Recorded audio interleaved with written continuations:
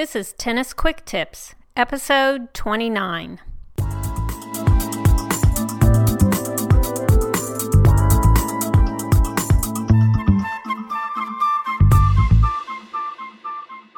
Hey, it's Kim from TennisFixation.com, your host for the Tennis Quick Tips podcast.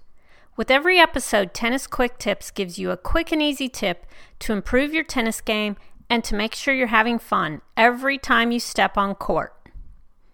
This week's episode is called Using an On-Court Cheat Sheet, which I know sounds like I'm going to teach you something illegal. Sorry, I'm not. But before I get going on that, I want to let you know that I've been hard at work on something I think you'll want to hear about. I'm writing an ebook called Real Tennis Tips for Real Tennis Players. It's written for us average recreational tennis players who won't be joining the Pro Tour anytime soon. And it's packed with practical and effective tennis tips that really work. At the end of this episode, I'll give you more information on how you can get a free chapter from my ebook and how you can sign up to get a significant discount on the ebook on launch day. But right now, let's talk about this on-court cheat sheet thing. So one of the things I do for fun is work as a tennis official for the USTA. I say I do it for fun because one, I don't do it often enough to make very much money at it, and two, I don't do it often enough to be more than a very low-level tennis official. But I love working as an official because it really forces me to know and keep up to date on the rules of tennis. And part of the reason this is true is because every year I go to a certification school to get recertified as an official, and that's what I did just a few weekends ago. I attended a half-day school with one of the USTA's national trainer evaluators. It's a great opportunity to not just get a refresher on the rules, but also to get updates on what's changed for the coming year. Well, as you might guess, one of the things that's beginning to change is how technology impacts what can be done on court.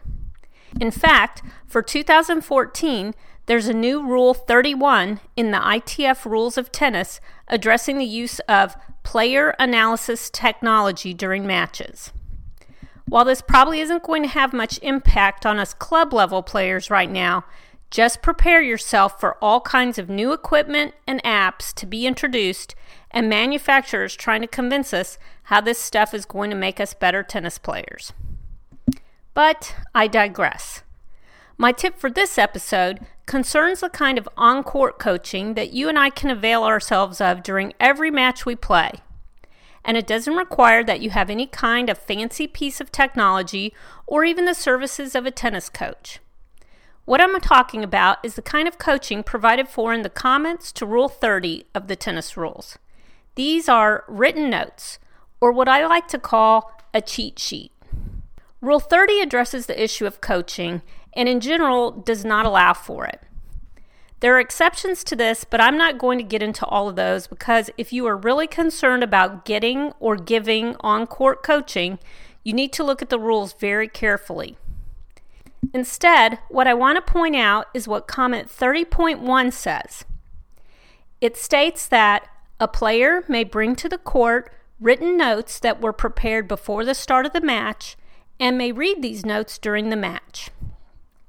So, I admit it, I keep notes in my tennis bag.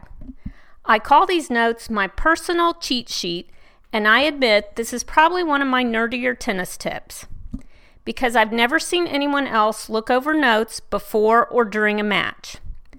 But I do this before a lot of my matches because it really helps me to focus on the things I need to do to play better tennis.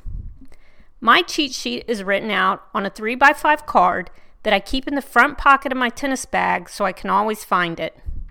I actually typed the cheat sheet up in a Word document and then cut it out and taped it to the card to make it a little sturdier. So, like I said, this is kind of nerdy. Anyway, one side of this card has tennis tips on it. These are tips just for me. For example, tip number 1, in all caps, bold and with an exclamation mark, is calm down.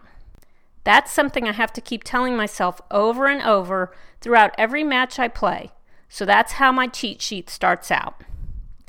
I then have a list of tips broken down by serve, which is 5 tips, like keep tossing arm extended up longer.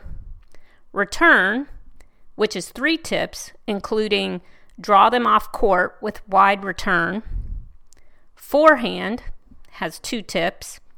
Backhand has 4 tips, including topspin in all caps with an exclamation point.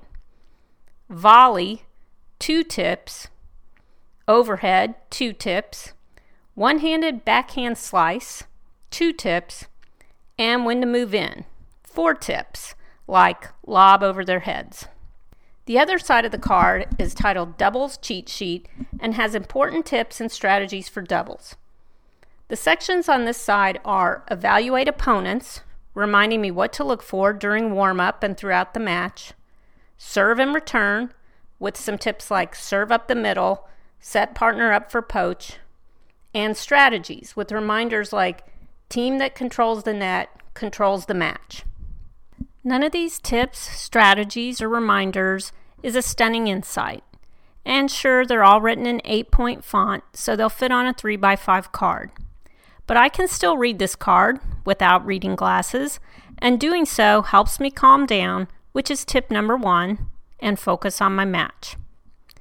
While I could easily reveal all of the intimate tennis secrets I keep on my cheat sheet, I'll bet you know what you need help with and what you need to be reminded of, and your cheat sheet would therefore be different from mine.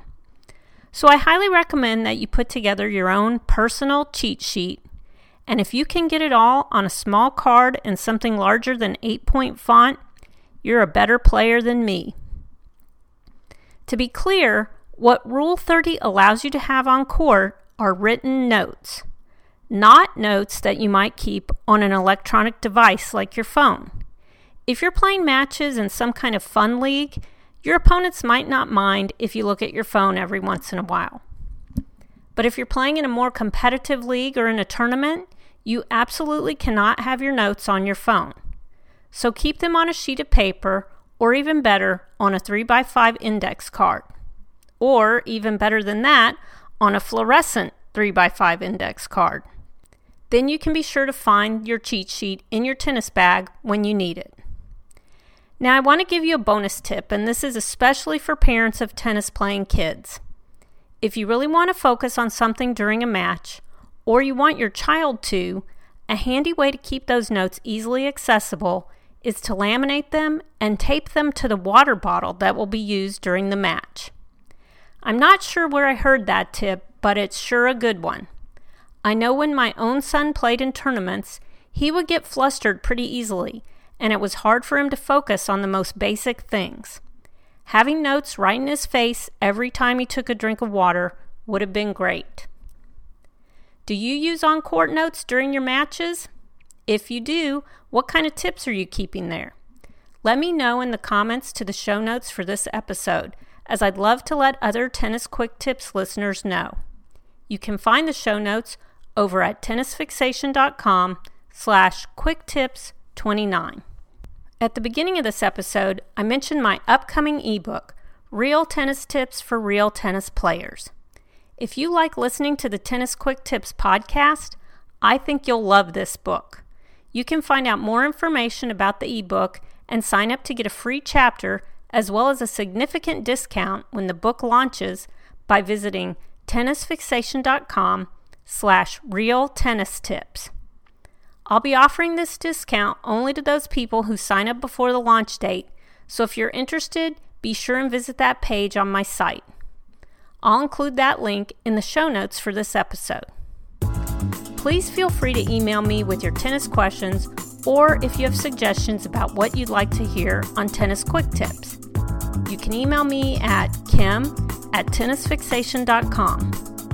All of my contact info, other Tennis Quick Tips episodes, and a ton of other great tennis tips can be found over at tennisfixation.com. Thanks so much for listening, and happy tennis!